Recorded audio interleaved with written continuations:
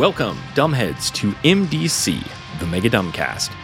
In this series, we're examining every single goddamn page of Alien Hunger, a quick start adventure for Vampire the Masquerade, to determine what is the dumbest thing on that page. Every episode is one page, every episode is short. If you'd like to play along at home, this is 1991's Alien Hunger, the official PDF release from White Wolf. Today we're discussing page 38 of Alien Hunger. Today we have another full-page illustration, white on black. If you'd like to take a look at it, you can go to patreon.com/megadumbcast. There's going to be a public post there, free for everyone, where you can look at this illustration. And I do recommend it, because what we have here is one individual. You may recognize him if you looked at the earlier illustration way back at the beginning of the book of those two ragged-ass looking vampires. He's one of them. He's the one on the right. I talked a little less about him on that day, which you should not take to in any way diminish what a fucking freak this guy is. It's just that he was with another vampire who was really pulling focus. I'm just going to go head to toe, and I'm going to give you the whole look, and then we're going to talk about it for just a minute. Because it's a pretty simple, dumb thing on this page, but it's also a pervasive issue. So it's going to be relatively quick, but I do want to address it here. So all right, up top, doll hair. Yarn-looking Raggedy Ann hair. Big bushy mop of it. If I had to be more specific, I think I would say Brother Power hair, if you're familiar with Brother Power, and why would you be? This hair sits atop one of the weirdest goddamn heads I've ever seen in a vampire book. For a vampire. And this is key.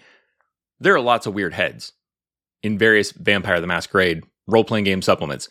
It's a game full of weird characters with weird heads. This one is weird in a way you don't expect from a vampire, because he has kind of bestial, very coarse features, pointed ears it looks like, slightly pointed ears. His face is kind of scrunched up in like a sneering growl almost. You can see his adorable little fang sticking out over his lower lip, wolf pup style. And then he's wearing that same big, floppy 50-pound trench coat that he was wearing in the previous page where we saw him. And then under that, he's got a big, stripy kind of Doctor Who scarf. Real big, basically covers up his shirt underneath. We see there's a shirt there, but I don't know what kind of shirt it is.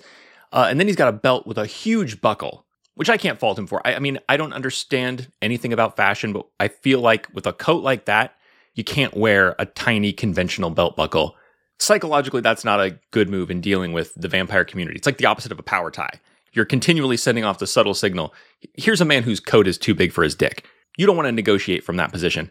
And then under that, we have the infinite folds of these giant slacks. He's got his hands in his pockets.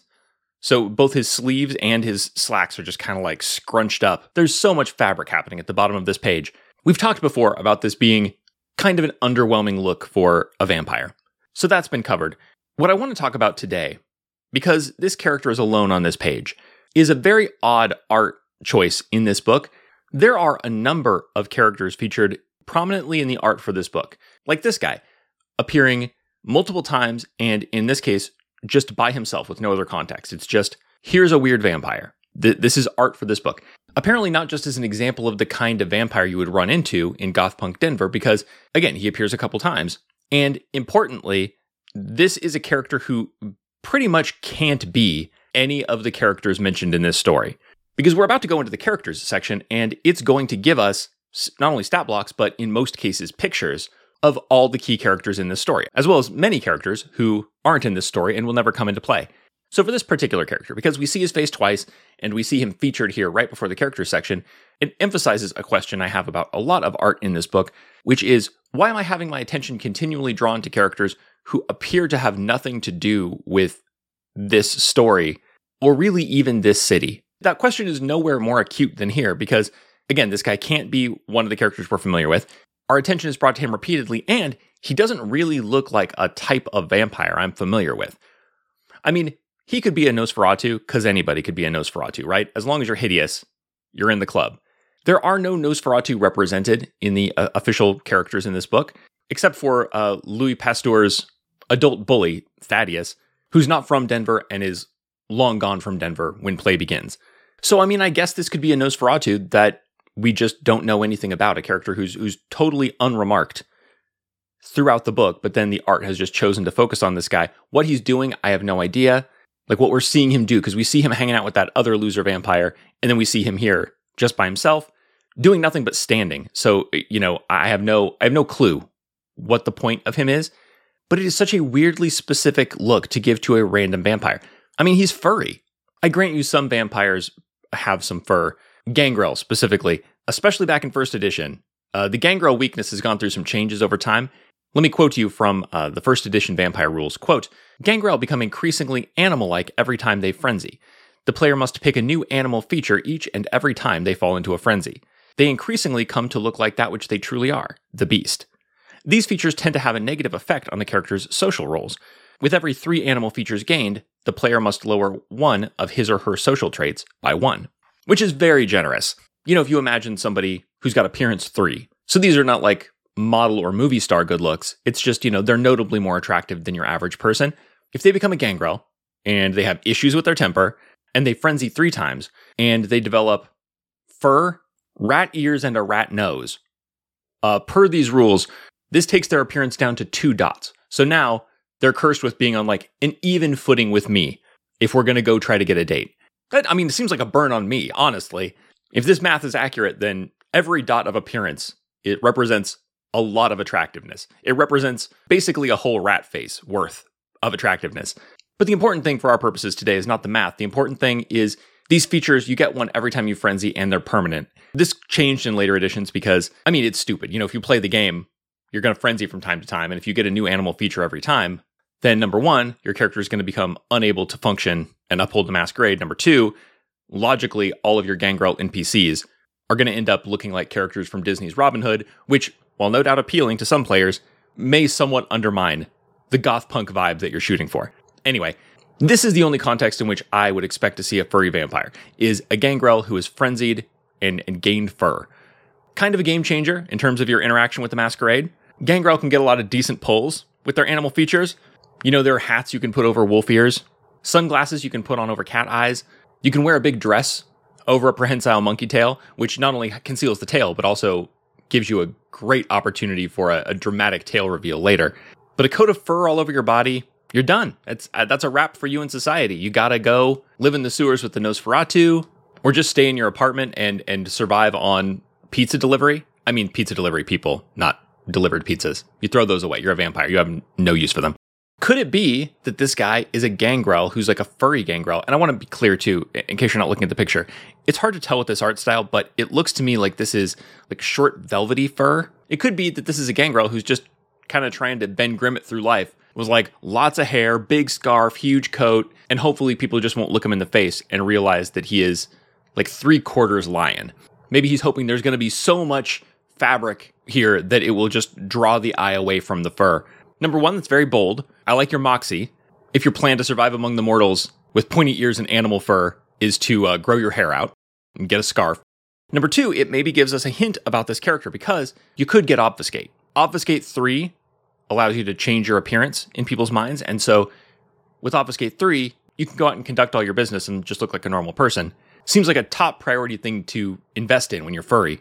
Unless you just don't have the stats to support it. And even if you learned Obfuscate 3, you couldn't use it effectively. This would be the case if your manipulation plus acting were very weak.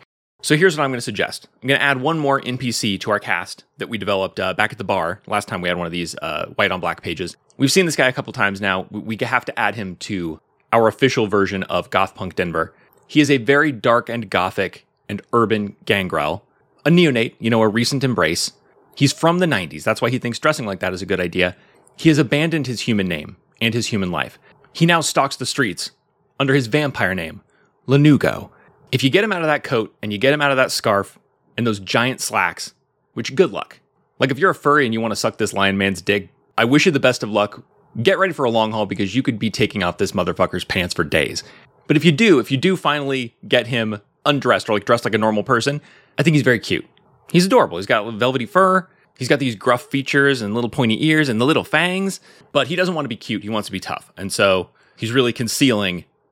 And he's, because he's frenzied and he's got these animal features, he's lost dots of manipulation. So you could even say maybe he had 1 dot of manipulation to start, and then he lost it by frenzying as a Gangrel.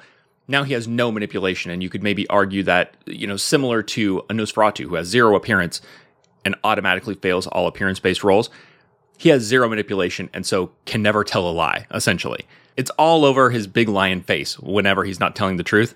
So Obfuscate 3 is no good. He just has to make his way in the world covered in velvety fur. I think he's big, he's strong, he's tough. His humanity is probably dropping a bit because he's abandoning his human identity and his human morality.